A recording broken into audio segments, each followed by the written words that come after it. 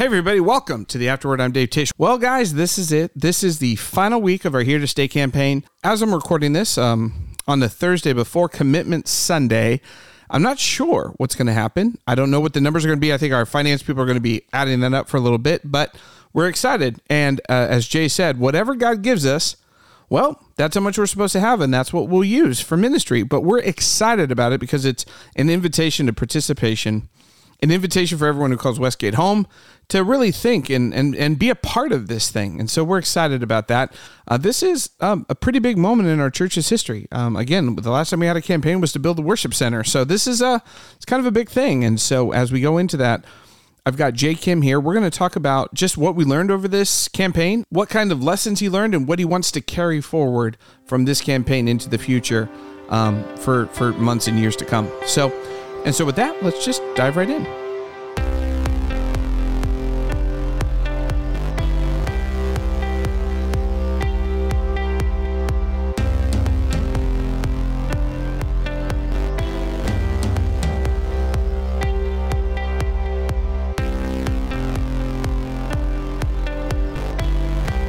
Hey everybody, welcome to the Afterword.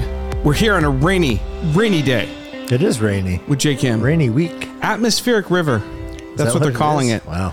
It's from Hawaii. They call it a Pineapple Express. Oh, not the Seth Rogen movie, which should not be watched. I never watched it. And it's a what's it called, a raunch-com or something? Oh, I yeah. forget. Anyways. Yes. Hey, can I ask you a question? Yes. This has nothing to do with the Here to Stay campaign, which is very important. Okay. Nothing to do with the pledges or the work of God in our church. Yeah. It's way, way less important. Okay, so here's the question. This past weekend, NFC Championship game. This was like a week and a half ago. As we're recording, It was last week, yeah. right? The Niners were down big to the Lions. Yeah. It was bad. And I heard something that was really interesting across the spectrum from people who are 49ers fans who are also Christian. Okay. And they were like, man, you can't ever have negative thoughts enter in, man. You got to keep the faith. You got to keep praying. Yeah. And keep praying and keep the faith. You can't about the game. That's interesting. And I thought to myself, well, did anyone really pray? That's so interesting. I know. Well, here's the thing I know for sure. A lot of pro athletes pray. Yeah, maybe for sure for like safety and for the game to go because. But did you pray like, Lord help us win? I think so. So what happens to the losing team? Because they got people who prayed the same thing. Exactly. Well, That's I know. Weird. I was thinking about it. Lots of artists and athletes pray because there's so much outside of their control when they enter into the field of play, right? Yes. There's just so much. Like, for example, a ball could careen off the face mask of another player into your hands. What a play. Incredible. That was awesome. So the cynic in me says, I have zero confidence that I know that it is within God's will that the Niners win. Zero. I have no idea. Yeah. Like, there's so much in the world I just got no idea about. Yeah. This is not an area I can pray with any quasi certainty. Yeah. So that feels weird to pray. It's pretty weird. I mean, I was just a few months ago with Dave and Ann Wilson. And Dave and Ann have been pastors for a long time, planted a church in Michigan. They host this phenomenal conversation podcast show, Family Life Today. Anyways, two incredibly godly people, love the Lord, have been faithful, sacrificed, love Jesus, would die for Christ. Dave was the chaplain of the Detroit Lions for decades.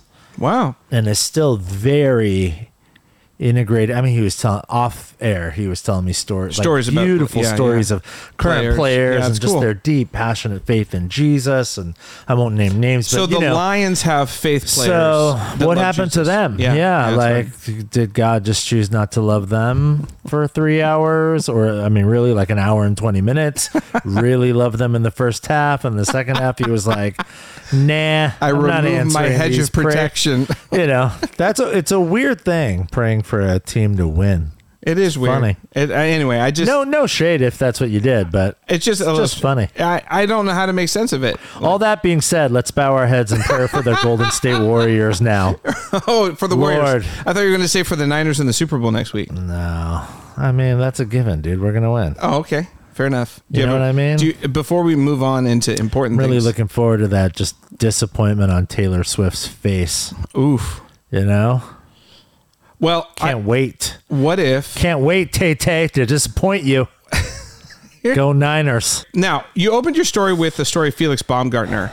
And I mean, just quick imagery. I rewatched that. That was an incredible thing. Yeah. But I was asking, I wondered, that was incredible because he was talking about the height. Do you remember the guy who actually free dove out of an airplane into a 100-foot by 100-foot net? Oh, yeah, I remember that. That was in Simi Valley. Yeah, pretty crazy. That was also daring. Yeah. There was one other story of daring that I thought about. Okay. And that was there was a guy in the Silicon Valley named Mark Averill. And for his 10th wedding anniversary, he got his wife a vacuum cleaner as a present. So that's also very daring. Did he really? Is that a true story? That's a true story. That's what he told me. Oh my goodness, that's incredible. I asked him about it. He said, I have very few memories. I said, well, that's probably the trauma. Yeah, that's amazing. But the idea is that you were talking about was like 30,000 foot up, just get it, or not 30,000 feet up. He was like miles up, right? Yeah, miles and miles. So over the past 4 weeks in the Here to Stay campaign, we've talked a lot about, on week 1, we talked about what does it mean to be here. We talked about our history. Week 2, we talked about trees. What does it mean to leave trees that will leave shade? Yeah, plant seeds. Yeah, plant seeds. Yeah. Week 3, we talked about what would happen if Westgate burned down. Right. Is our compassion outside of our walls to those who are not us? Would that matter? And this week we just talked a little bit more about the same kinds of things. The idea that God is able to do things. Yeah, I mean, we didn't. It was just. It's all the Lord's. We just surrendered it to Him. It's not ours, and He can do immeasurably more than we could possibly imagine from our very finite vantage point. One of the things that I thought about as you were talking, as Steve was talking, is the way that you've defined success. You've been very careful to define success, and it struck me that it's very un-Silicon Valley. Silicon Valley would probably say, we're going to raise this money and build this building, and if we don't, it's a failure. Sure. Or we're going to keep pushing until we do. Yeah. Or we'll do this and that. And you have been very clear that it's not about buildings. Mm-hmm. It's not even about money. Mm-hmm. It's really about us being faithful to God. So you kind of move the goalposts about what success is. You're saying success is, or I suppose you stuck to goalposts that Jesus has put. Mm-hmm. Yeah. So, but how did you and the elders and all, because there's got to be some tension. I know you want to build the building. You want to. Mm-hmm. You guys have a desire to. Mm-hmm. So, like, how do you hold that in tension? Here's what I want. Here's what we think we want to do. Mm-hmm. But there's no guarantee. There's no guarantee.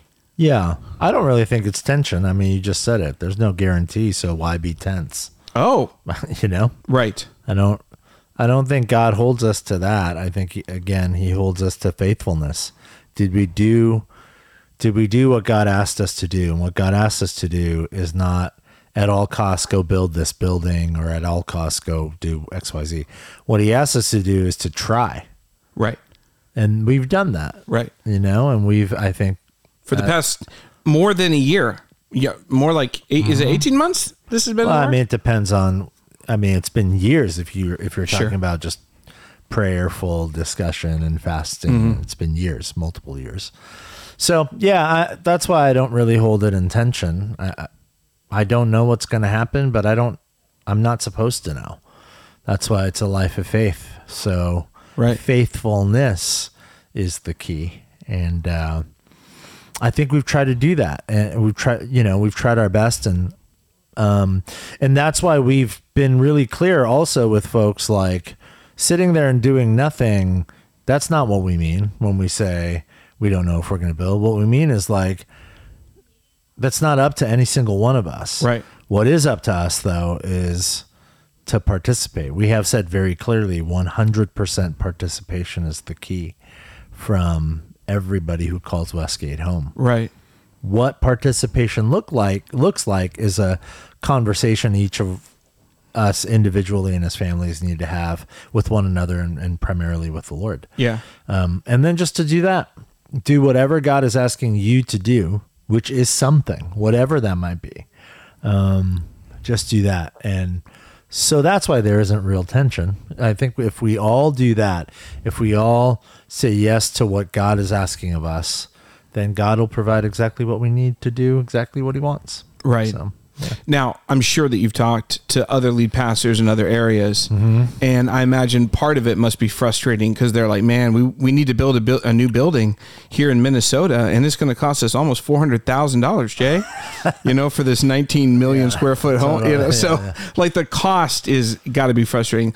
Has there been advice that other lead pastors have given you about this, or have there been ways that other people have done it? You're like, man, I'm not comfortable with that, or that wouldn't work here, or something like that. Yeah, I mean, there's a lot of ways people take on. There's technical stuff that would just bore everybody here. Sure. But no, I mean, I've been encouraged. Most people, I have several friends who are either about to launch a campaign or just kind of finished up a campaign at their church for a variety of projects. And it's been really encouraging to me. I think most friends I've talked to around the country sort of have the same posture. It's wow. Like, it's the That's Lord's, encouraging. and yeah, we got to try. We got to be faithful and dream big, dream as big as God is asking us to dream. So we did that here.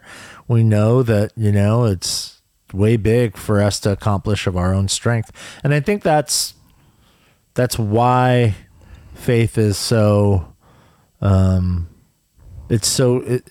was going to say it's so critical to but I would actually say that's why faith is the story. Like that's the whole thing. This is just an act of faith and faithfulness, just trusting God to do whatever he wants to do. I love the way you talked about God's able to do immeasurably more. It's like a Paul kind of word trick. He's like stacking words, like very, very much like the idea that this is kind of what Paul's hope is in. Yeah. And I my wife and I are watching for the Chosen. Yeah.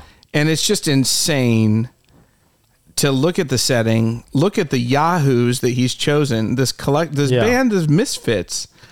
Kind of. They're just a bunch of kind of average, regular men, and then there's some women that are joining the movement, and it's 30, 40 people, and right. What? Like this is going to change all of recorded history? Yeah. So that's what he does, obviously, that's how he moves. Yeah. So, that's the immeasurably more. Yeah. We're leaving the Here to Stay campaign behind, but before we get into that... Well, we're not really leaving it behind. We're just not talking about it on Sundays. Like 2 years of... Yeah, it's 2 years. It's a 2-year long. Whatever commitment we made, honoring that commitment, and one of the things I was thinking about, there's a picture behind us of a tree with roots, and that was kind of our primary image. That was primary logo for this, the idea of rootedness. And I started thinking about, like, in 2 years, there are some people listening to this and go to our church who won't be here. Yeah. And that's transient because this area is like so, and there's some people who aren't here yet who will become critical members of our family. Yes. It's just the way it is. It's just there's a pliability or a permeability to our community because of the transients of this area. Yeah. And I think is that disorienting as a pastor in an area? Because I think about you and you're like so rooted here. Like you even your final, you've told this story lots of times, but your mom's business was right across the street, like right there, right next door. Right. Like you used to play basketball, like right on this property. Like you're about as rooted as a human. It's almost incredible. You know? Yeah. I mean, I do think about it a lot. We discuss it a lot on our leadership team. I think we're having more robust conversations about it as well. Like, how do we help people if this is a stop along the way? What's our role to play? So I don't have great answers yet, but I mean, I think about the transients of our city quite a bit, and I don't have strong feelings one way or the other. I mean, I've said it many times up front. I don't hold it against anybody. Everybody has to be where God's asking them to be. Right. So if that means the Bay Area or San Jose, for 18 months and then God's asking them to be somewhere else, then that's where you should go. And as a church, we want to be as faithful to the calling to serve that person for those 18 months as best as we can and help them find belonging and meaningful community, and together with growth, that meaningful community be shaped into Christ likeness and then launched to whatever is next, Or if someone's here for 20 years, awesome. That, same. It happens. So, I have lots of sort of incomplete thoughts about it, but I don't, it is what it is. And our city is what it is. It's a very expensive place to live. So people are probably for a long time going to be in and out, and that's okay. That means that we have to serve them well in a very unique way, and we're happy to do that. I was just meeting with a family who's just new to our church, and that we're talking about this and that, and they were talking about all sorts of things that could be in the future, and I'm like, yeah, that could be, but I took a line from you and I just stole it because I love it. As long as you're here, let's be all in. Yeah, I think that that's really a great way to think about it. Look, as long as I'm in, I'm not going to hedge my bets. I'm going to dive. Just dive right in, all in with my spiritual life, with growth, with church community, as much as I can. Yeah, because that's actually a form of faithfulness. Because it's saying I'm not going to wait until the conditions are perfect. They'll never be perfect. I'm going to take this as seriously as I can. Yep. Okay, but we are moving out of talking about it. What kind of legacy, what kind of tendrils do you want this sermon series to have going forward to the next 2 years? Like when people think about what they've learned, or what have you learned that you think you're going to carry with you for the next 2 years? Yeah, I mean, we started on Sunday, Elisa Saratoga started with Felix Baumgartner's story because that's probably it. I want us to be the sort of people who take the time from time to time to remember that at the ground level, in the everyday minutia of life, it's going to be very hard, almost impossible to see with the sort of perspective that we'll have later, and that God always has, that we're planting seeds, in ways that we'll never see the fruit of it on this side of eternity, or at least we won't see it all the way, like Mildred Schultz. Right. She's like with the Lord in heaven, but she sees now, she knows, like, oh my gosh, look what's happening. Pretty crazy, huh? We just bought a little storefront on Keto Road, and what the heck, Yeah. So it's impossible to have that perspective in the present. Impossible, yeah. And I hope we can live in such a way that we live as if those little things that we do, those small little decisions and acts of faithfulness and sacrifice, we do them in such a way that, man, these little decisions and sacrifices are writing a story that is going to be so beautiful I can't even imagine it right now, Yeah. So, yeah. We bought 2 trees, a Carolina laurel cherry and a lavender bottle brush that we will be planting on our campus, and one at South Hills as well. Yeah. And there's a sense in which these trees are like metaphors. Yeah. When I was 3, I got an acorn at a park that I picked up, and I told my mom I wanted to plant it. Yeah. And so my dad took me out in the back, and I was 3 years old, and I planted it in our backyard. We lived on quite a few acres. We lived on 5 acres in the edge of town, so it was kind of big and rural. Yeah. And that tree is now 80, 90 feet tall. Wow. It's an oak tree. Cool. It's gigantic. Yeah. It's just massive. And that's pretty amazing. That's pretty nuts. It's been like... They grow like that fast? It's huge. That's crazy. It's an oak tree, and it's in the Midwest. There's nothing but water. You planted it when? When I was 3. So it's been 40-something years. 40-something years it grew that big. It's crazy. 40 years, though. For a tree, that's pretty quick. Yeah, actually, it's size. It's huge. It's good soil. Yeah, it's good soil. Yeah, it's gigantic. I'll show you a picture. It's huge. That's awesome. It's really cool. My point is, no chance I could have imagined that, right? Oh yeah, just zero. Of course, zero chance. Yeah. Zero chance.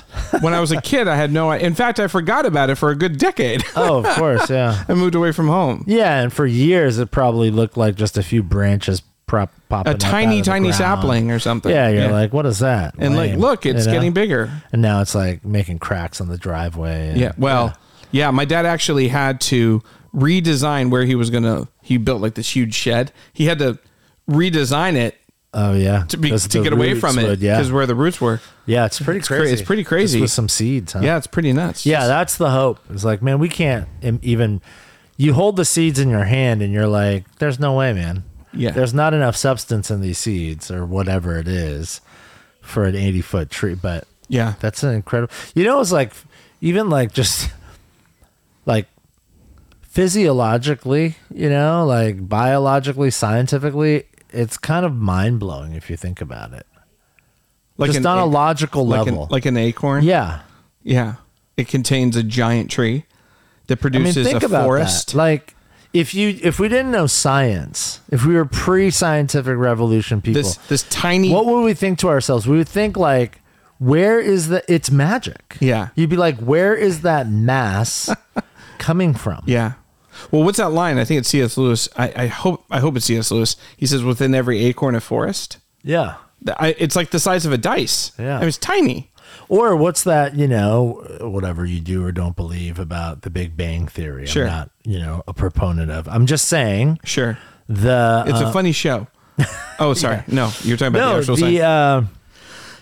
The hypothesis goes that, well, it's not a hypothesis. The belief is that at one point, the entirety of the mass of our universe was condensed in a ball that could fit on a spoon. Right, a teaspoon, right, yeah. And yet within that ball was already existing the mass of the universe? Or the potential for the mass of the universe? I'm going to be honest, I don't understand that. But that's what I'm saying. Yeah. Right. That's the same thing is happening. The same mechanism is happening in a tree, in an acorn, or some seeds. It's kind of bonkers. Yeah. And I think that's why we use that little circle image of the tree roots. I think so. It's like Mildred Schultz had no idea. She was just like, here's 10 grand that we sacrifice and put together, and they bought what is now our theater at Saratoga campus.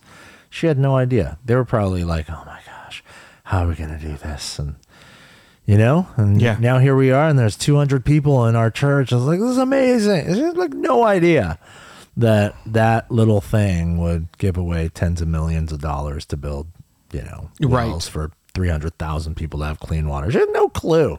It's like, but it's all in there. It was all in that thing that she, said yes to when God asked her to. It's like, so I hope we can be a faithful part of that sort of story. Yeah.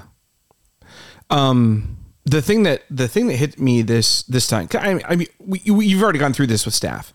You talked about this. I've had a chance to sit with this, but in real time, sitting there, like listening to all this stuff again, and trying to really pray and think through it. The thing that hit me was, how much money this place has given away. Yeah. There is we've talked about this before. I think that there is probably a general feeling that Christians aren't in the culture. There's caricatures of Christians, but the radical generosity I've seen at this place and in other churches I've been at too, but this place especially, is really it feels like people are saying we're trying so hard to be serious about Jesus and really help people. That was so inspirational. Yeah. The other part that really hit me was just the idea of participation being a means of spiritual growth. Mm-hmm. For some reason, I sometimes it's just like, well, listen, I know you're busy, but if you could just, and I kind of hem and haw, and I'm like, listen, I know it's hard, but if you could just reprioritize, I promise you'll see some fruit, Instead, it's like, no, this is the way. Like, I don't know what to say. Yeah. If you want to, this is what you do. Yeah. If you want to grow, this is what happens. Participation is faithfulness to God. It's like, it's not like optional. It's not like if you have enough time or if you decide. It's like, it really is the way that we grow. And it's really exciting. Yeah. So that was something, because sometimes there's a little bit of I'm sure you don't feel this, but there's a lot of asking people to serve or asking people to do stuff. You're like, man, what if they think I'm asking too much? Right. But it's, what if they're like, man, who are you to ask me to give up my time? It's like, no, this is just the way to grow. Yeah. This is what it means. Yep. And it's really exciting. Yeah. So that was it. And then the other thing that was just so inspiring was just anonymous nobodies whose the people whose stories I will never know throughout history, whose shoulders I am standing on. Yeah. And I get a chance to be a part of a church. It'll be anonymous. No one's going to know my name, whatever. But we get to build upon history, the history of the church that goes back.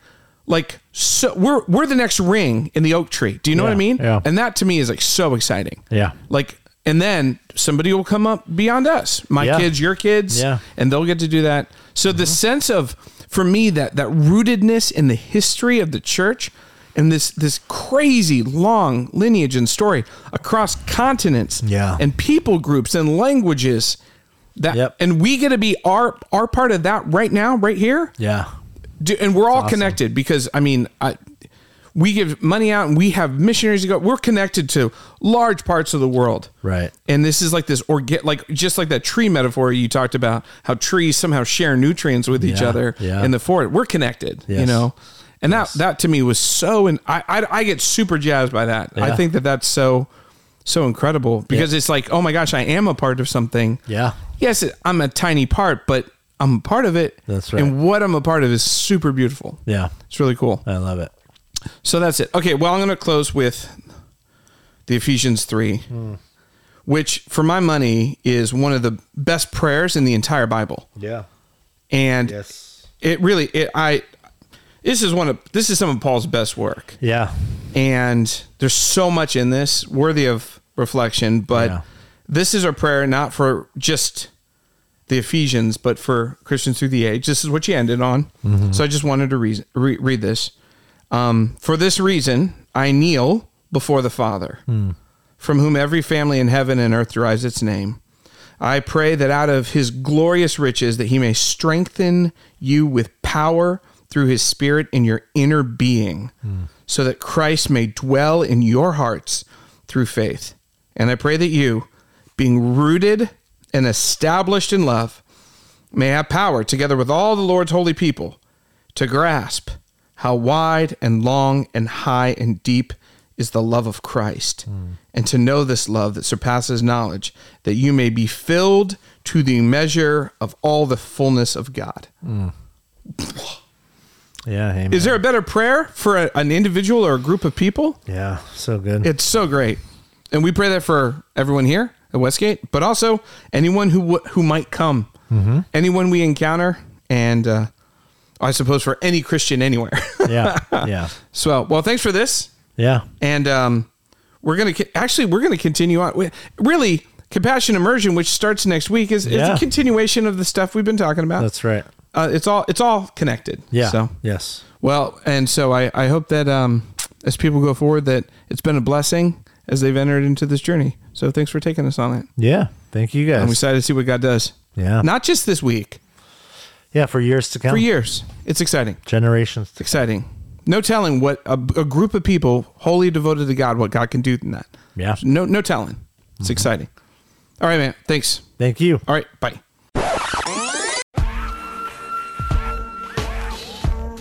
Just want to say thanks to Jay Kim for stopping by, and thanks to everybody here who calls Westgate home for your participation in the Here to Stay campaign. Again, I do hope that we grow deep roots together, that we become a family, that we belong, and that we serve our community and love our neighbor really, really well in the coming years to come. So excited about what God's going to do in that and through us.